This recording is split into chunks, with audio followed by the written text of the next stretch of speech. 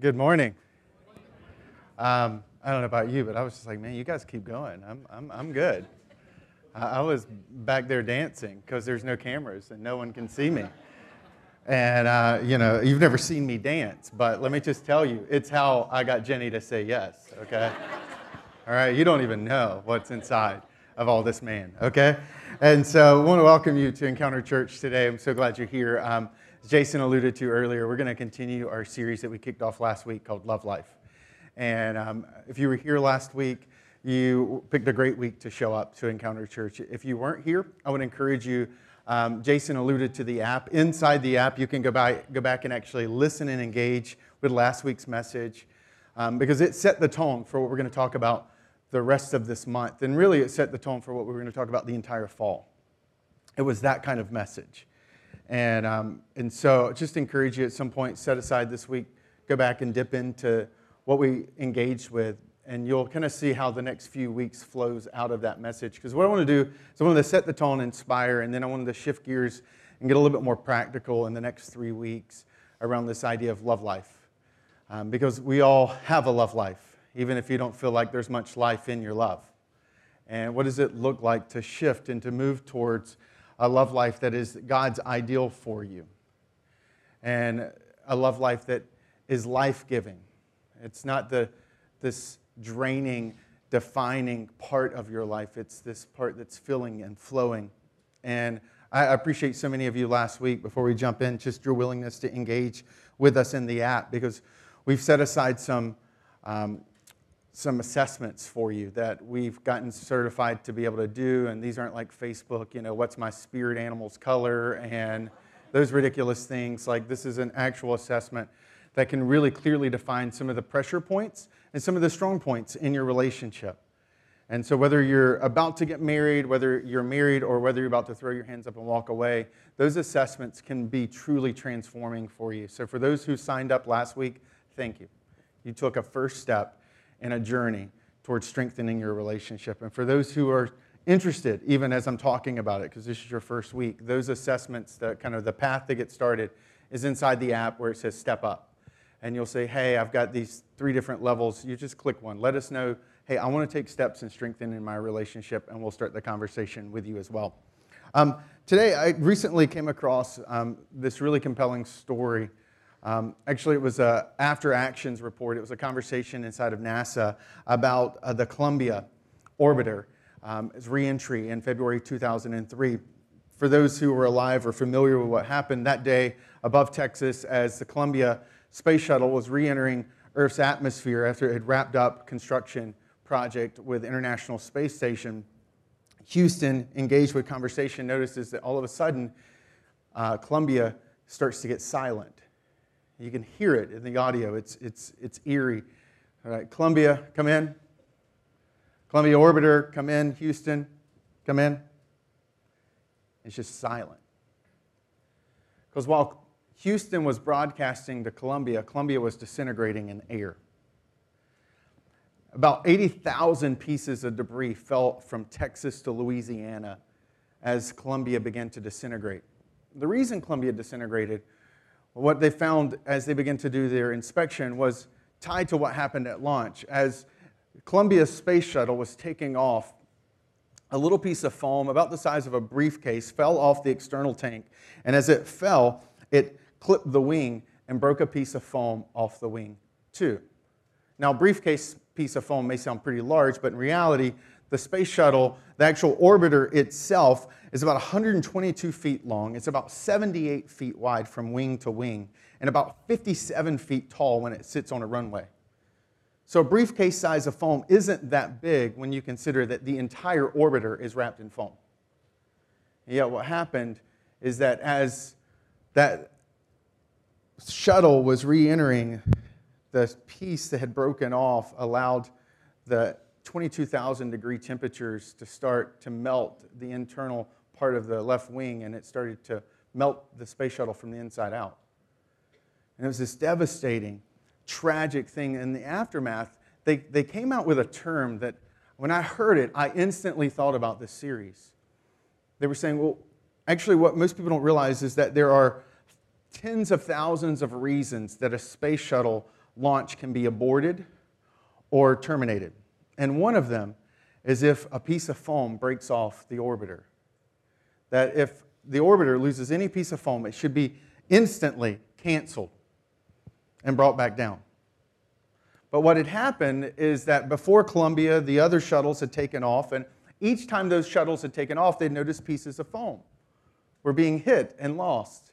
And the first time they reacted, they're like, oh, is this bad? Oh, this is technically a do not launch or an abort procedure, and nothing happened. The next time it happened, a piece of foam, they're like, well, remember last time nothing happened. It was okay. And they let it come back down and didn't do anything. It kept happening over and over and over and over again.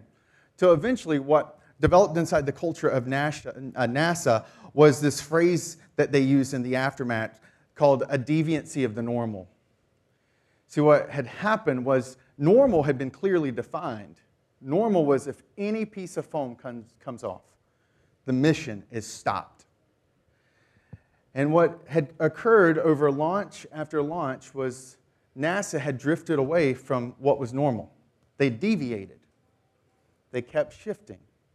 And they kept getting comfortable with new norms. And as they kept sliding into that deviancy, the new norms became dangerous. So eventually, it took the lives of those 7 astronauts who were on that shuttle as it was re-entering. And when I heard that phrase, deviancy of the normal, I said, that's it. That's what happens in so many relationships. Relationships were never intended to take the heat and the pressure that oftentimes we think is normal in our relationships. And what happens is that many relationships get burned up re-entering that type of atmosphere. And why? Because we deviated from the normal. We had an idea when we stood at the altar and we said, I do. We had an excitement when we first met them and we thought, man, they have everything I thought I ever wanted. And then over time, we start to deviate. And we start to move away, and it's a slow, incremental fade that ultimately can end up destroying and burning up a relationship. And I want to talk today, because this isn't a new idea. This is something Paul, who was one of the most famous Christians, one of the most prolific writers of the New Testament, he authored most of the books in the New Testament, which is the Christian kind of second volume of what's called the Bible. Paul recognized this tendency, this deviation of the normal, and so he writes letters oftentimes addressing these churches he helped to start who had drifted away from normal. And one of these churches specifically had completely deviated from the normal of what relationships were supposed to look like. There was a lot of self-centeredness. It was a city that was defined by its economic wealth. It was culturally elite. There were this kind of margin in Roman life at the time where a lot of self-centered, me-centered tendencies started to drift in. And what happened was that had become their normal. And their normal of relationships crept into the church, and they started to treat one another the way they thought normal was. And in his letter to the church in ancient Greece today, the city of Corinth, this letter gets written, and over the course of a few chapters, Paul addresses how they treat each other. And in the midst of this addressing of multiple chapters where he's engaging them with all these different deviations of normal, he does something really helpful for us. He takes a step back and he defines what normal actually is. You see, if you don't have normal defined, it's really easy to slip away from it. And we live in a culture that's constantly trying to define what love is. It's constantly seeking to shift the standards of what love looks like. And Paul sees this same tendency in the church in Corinth. And what does he do? He writes this letter. And in the midst of 11 and 12, these chapters where he's unpacking and engaging and challenging the way they treat each other, he drops one of the most poetically beautiful chapters in the entire New Testament. A chapter that even if this is your first time in church, period, I would wager money that you've probably heard some of the words from it before. Because it creeps into kind of popular culture. It finds itself into novels, into love songs, into Cracker Barrel prints. I mean, it's everywhere. It's this subtle kind of insidious thing that kind of people grabbed hold of it because historians and scholars believe it's one of the most beautiful chapters Paul ever wrote, and it's the chapter that we call 1 Corinthians 13, this love chapter. And it really is a poem dedicated to love.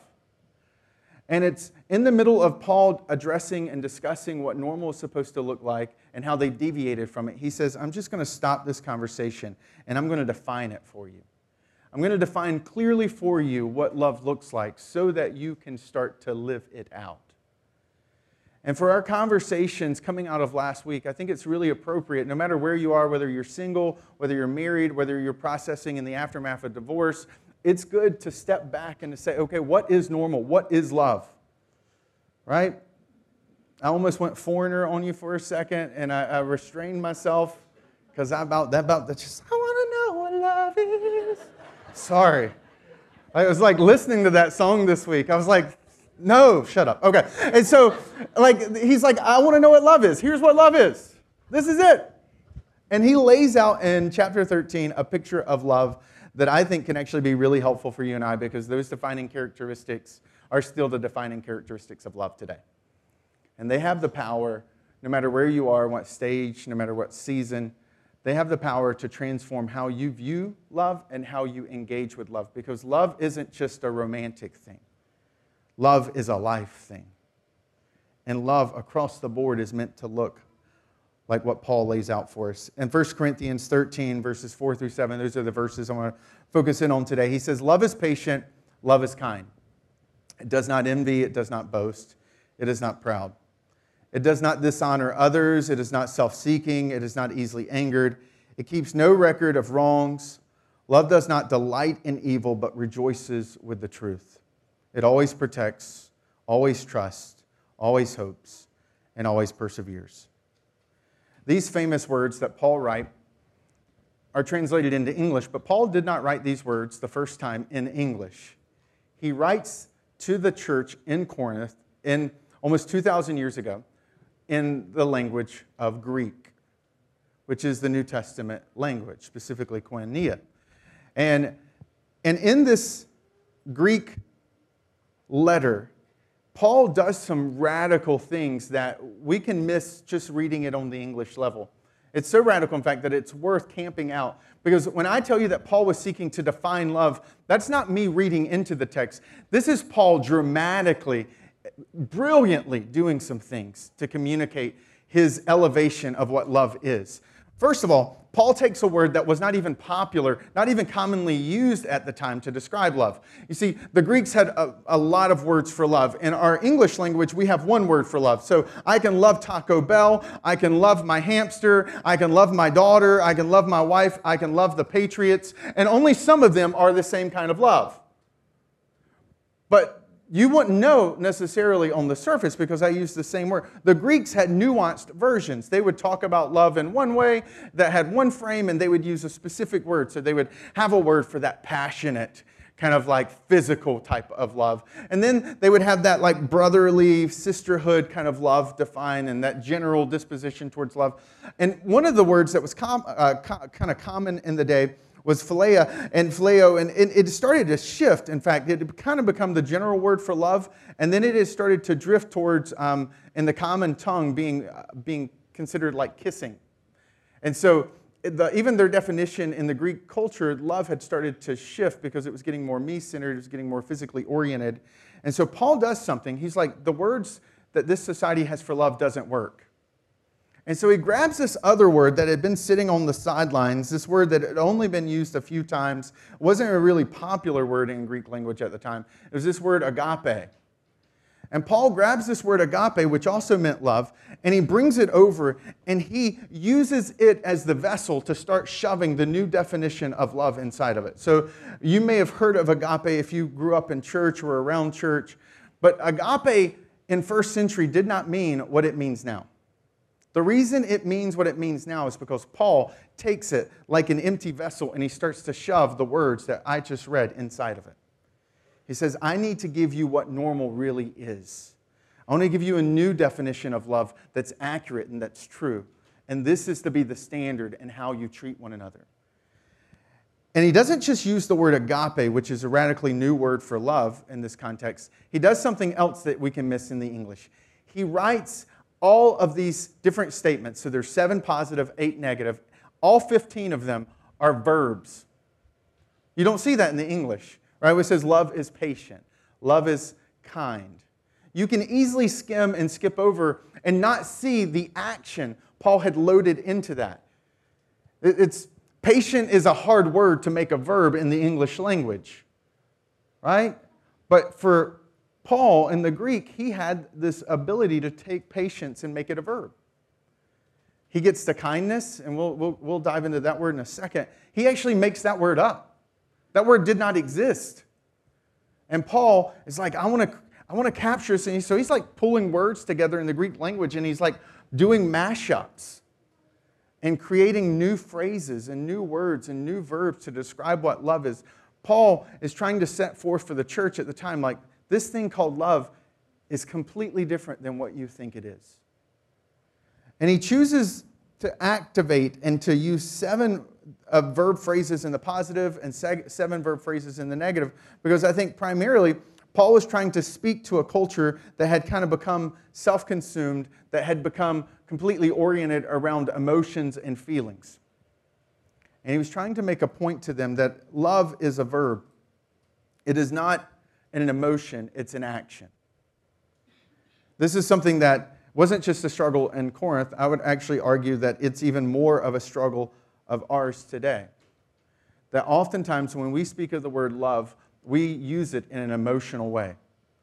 We think love is primarily an emotion. And Paul, when he's trying to define it, actually says, no, love is not an emotion, it's an action. Our culture, if you listen to love songs, a lot of times what the love songs really are kind of keyed in on is what I would call is infatuation. Infatuation is just a chemical high, right? Infatuation, I mean, if you just kind of skim through most of the love songs today, and it's like how you make me feel, the way you look, the way you smell, what I want to do to you, kind of mash all those together, and it becomes a new song with a new beat. But that's kind of the common theme. It's infatuation. And the danger with infatuation is blinding. So think back to that moment you first met her or him, right? And you would be like, oh, you should, oh my goodness, he is so awesome. It's like he just drifts through life. Like he's not stressed or worried about anything. Like he's not caught up in like his calendar or his schedule. Like he just lives life freely. I love that about him. He has no restraints in life. Then you hit fast forward, and it's all of a sudden, he is a bum. He doesn't show up on time. He can't keep his word. He's not dependable. I'm like, what's your problem? You need to grow up. And no, but when you got infatuation, you got those blinders on, and it's like, oh, it's so awesome how he just floats through life. And now with the blinders removed, you're like, if you don't get out of bed, right? We do that. We get caught up in the things that we know deep down inside we did not like when we first met them. Our emotions cover it up.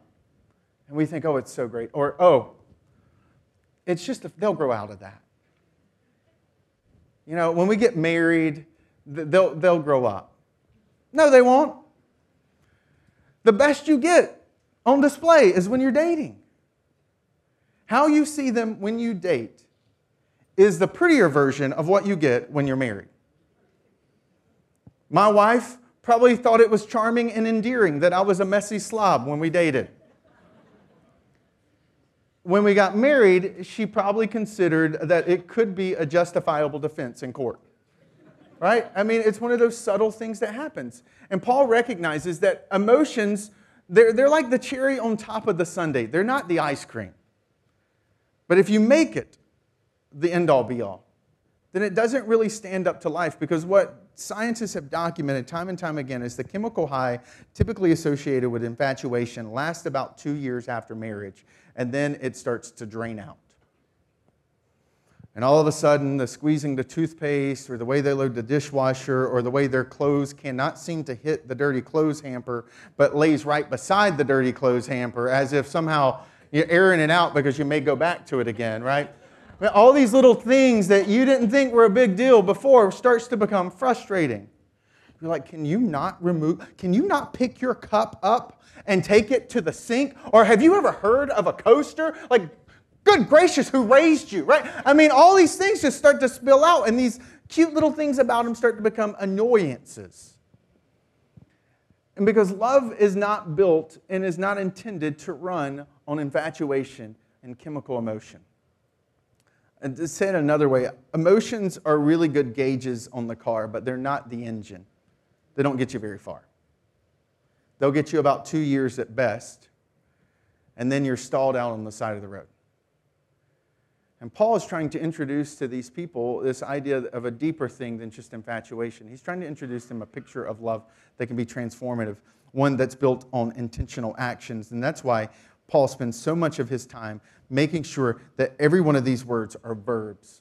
Not emotional words, they're verbs, they're actions. Because one of the secrets to mature love is when you first start dating, you first get married, especially culturally, we get told this, that like love is a feeling. That's why you hear people say, I just don't know if I feel like I love him anymore. I'm like, what the heck does that even mean? That's not love. You mean you don't feel the chemical feelings you used to feel before. That's what you mean. They don't make you high like they used to. But you don't fall out of love. That's not how love works. If love was an emotion, it would. But if it was an action, it's something you walk into and you do, not something you fall out of. Okay? And that's where emotions make good gauges, but they make horrible engines. And a sign of mature love is when you start to move from this immature mark, where what typically happens in the early seasons of a relationship is emotion preceded action. The emotion made you want to go do that. So I need like 8 or 9 hours of sleep. I don't know about any of you, but I am not a night owl. I can't do all-nighters. I married a girl who doesn't require much sleep. She needs like 6. I need like 8 or 9. And when we first started dating, I was just tired for 2 years. But it was worth it because I got to see her, and I got to hang out with her, and I got to spend time with her. Like, it was okay then. Like, it was those emotions helped me to push through, because we would have never ended up marrying each other had those emotions not gotten me over that hump of like waking up in the morning and just being perennially tired for 2 straight years. But what happens is, as you mature, you start to shift over, and you get to the second stage, which is actually a richer, deeper stage, but it requires action. It's where action precedes emotion. And it's different. You see, when we're dating, if Jenny would say, oh, go walk out in the blizzard, I forgot my sweater from the car, I'm cold, it'd be like, yes, I will do that for you, and I will sing love songs as I go, right? The emotion would have welled up inside. Now, married, and it's blizzard coming out, she's like, oh, I forgot my sweater in the car, and I'm kind of cold. Could you go get that? I'm like, woman, we got blankets all over this house. What do you need that sweater for? Like, there's nothing inside of me that wants to go walk outside and sing my way to the car to get that sweater. Because I'm in this stage now. And so what do I have to do? I'm like, okay.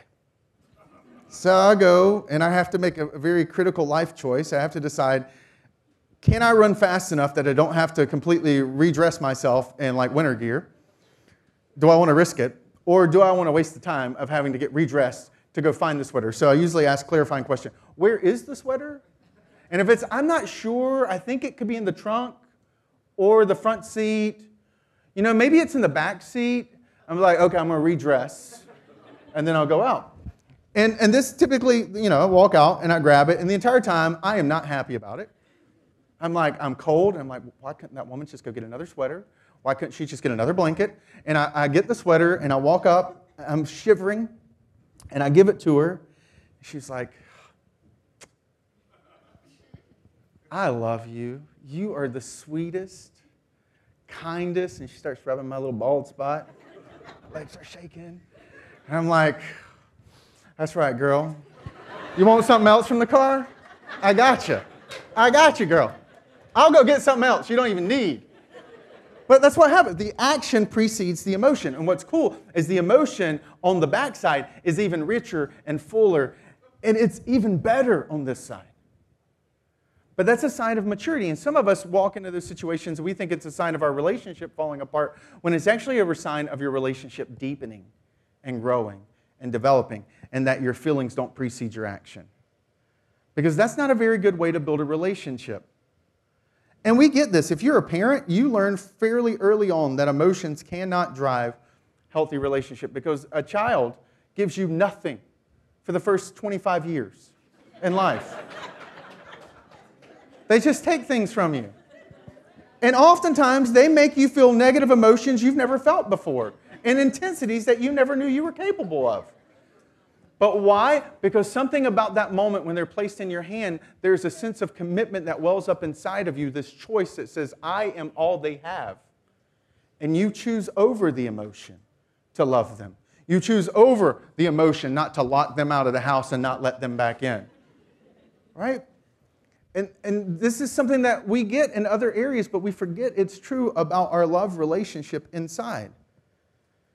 And that there is a warning, if for those who are single, teenagers, wherever you are in life stage and age, that Song of Solomon, this book that you were not even allowed to read until you were 13, if you were a Jewish boy or girl growing up, because it was so loaded with imagery, and it was pretty intense, like sexually explicit.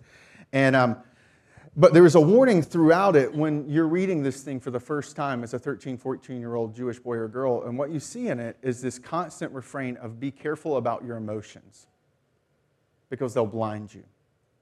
So don't go all into the emotions until it's wise to do so. Because Song of Solomon, written almost 3,000 years ago, recognized that emotions make really good gauges, but they make horrible engines. And if you allow them, they will take you into some pretty devastating places, and they will completely blind you to some of the things that you need to be seeing early in to that relationship. And a great question is, when you start to date someone, do they make you want to be a better version of you?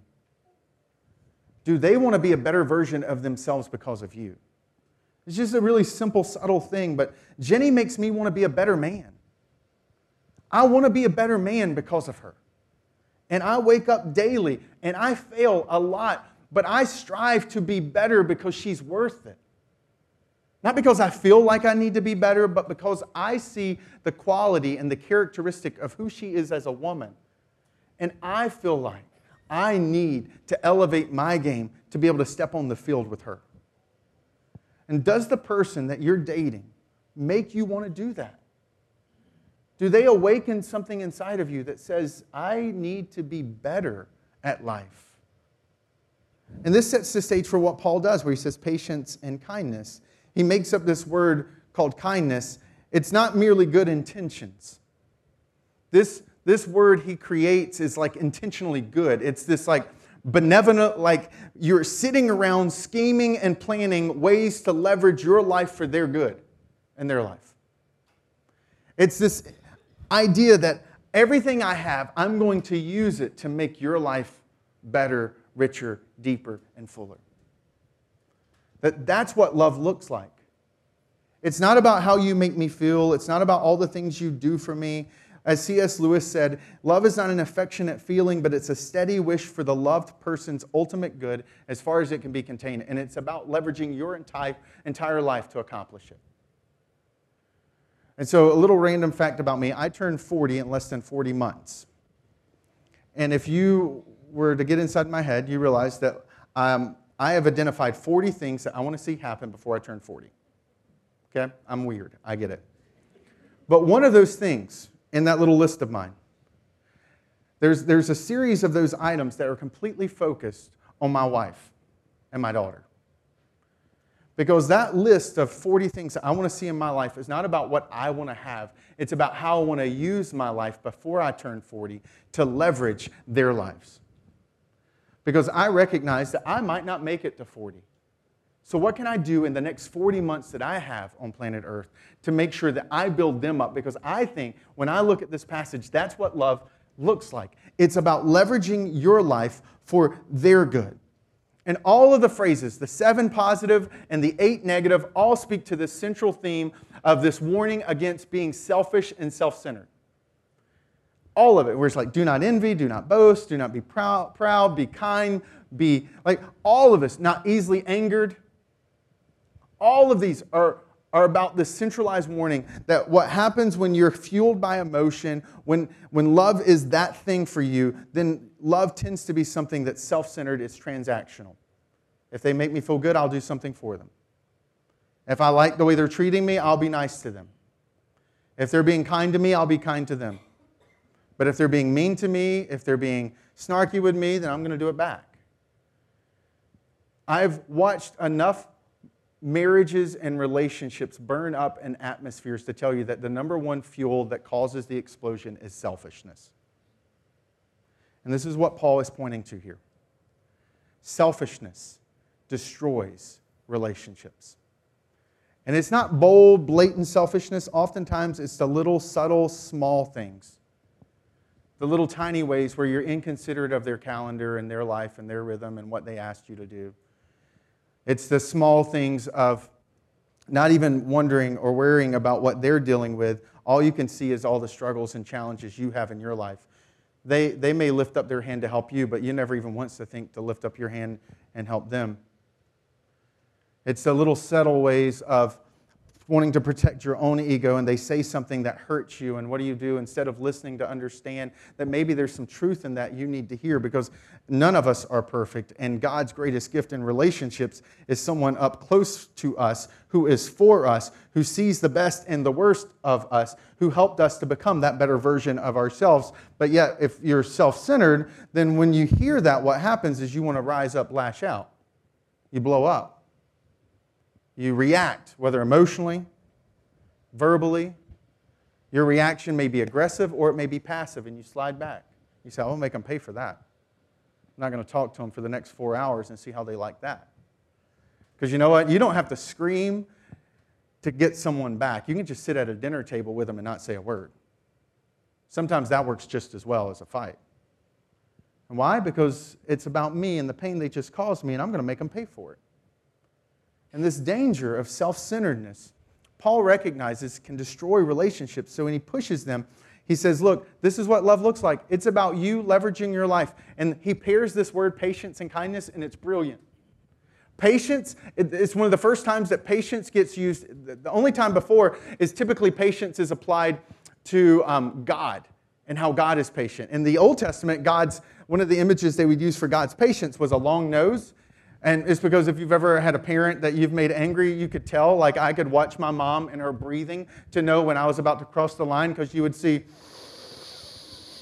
And when the moment they stopped breathing in and they started breathing out, you better start running because your life's about to end. You ever had those moments where you just know you're like, oh, it's about to come, right? The idea in the Hebrews, they had this word picture that God's patience, he just kept breathing in. When he should breathe out and he should bring the hammer down, when he should punish, he kept breathing in. And the way the Hebrews would describe it is they would say God had a long nose because he could just keep sucking in air when most people would blow out and blow up. And Paul takes that and he uses it here. But he doesn't use it to talk about God. He uses it to talk about love and how we're supposed to love. So not only is this image of love pretty dark the moment you step in, it's this image of someone who is being annoyed by someone, which is somewhat like marriage at times. And instead of lashing out, they keep breathing in. And what are they doing as they're breathing in? He makes up a word that we call kindness in the English text. And he says, while you're breathing in, you're just like God, because instead of responding and repaying, you respond in a way that's for their good. Like you're intentionally good to them, even when they are causing you to have to be patient. And I would say for some of you, if you want a picture of how well you love, look at the worst moments of your relationship, not the best moments. Because we can easily fall into the trap of saying, I have good intentions. And what Paul says is quit measuring your love by the way you think your good intentions qualify.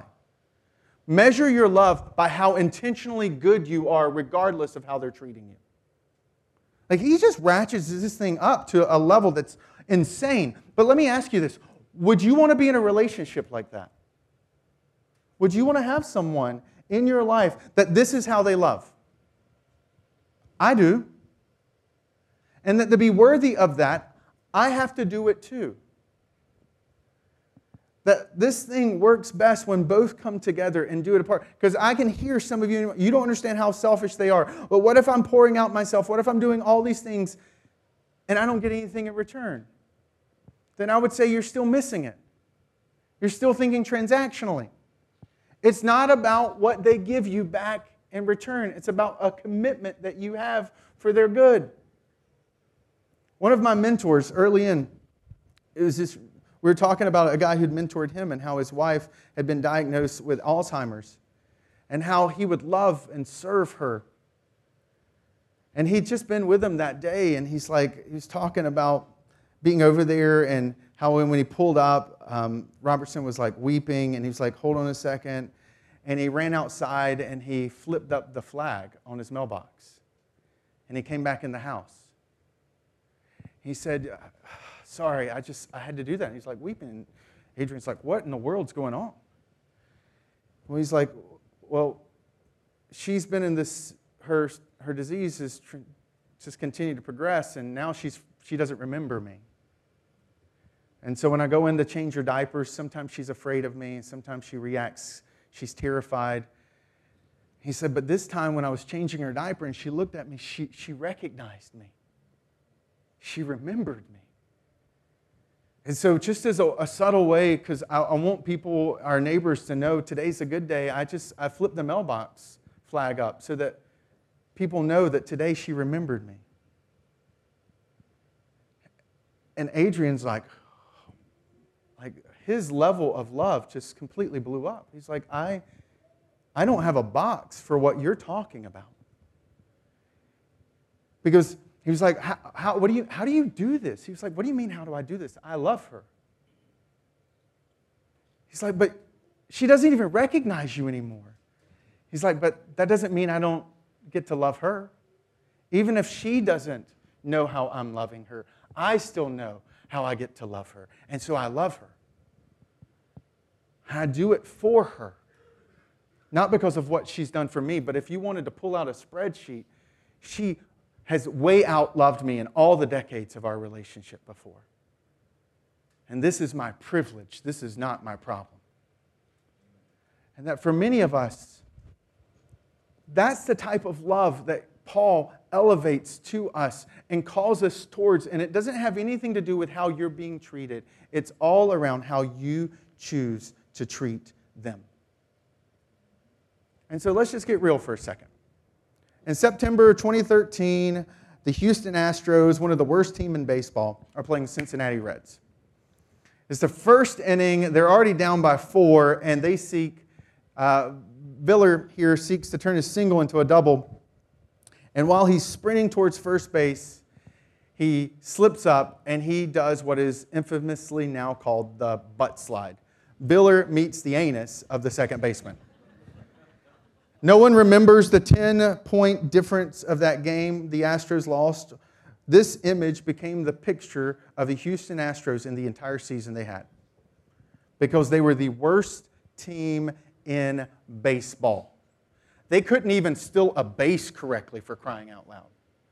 This thing bounced around on ESPN. It turned into a GIF where his head just kept doing this back and forth. It is mesmerizing. It is a phenomenal way to pass time. It's just bam, bam, bam, bam. And what's extraordinary is this is September 2013. By September 2017 and October 2017, you're looking at the World Series champions. And for some of us, your relationship is that. It is an epic butt slide. And this is what it feels like every day. You're like, oh my goodness, that is totally what I would have never called my relationship a butt slide. But it is a butt slide. Yes. But your relationship doesn't have to stay that way. It doesn't have to linger in this place.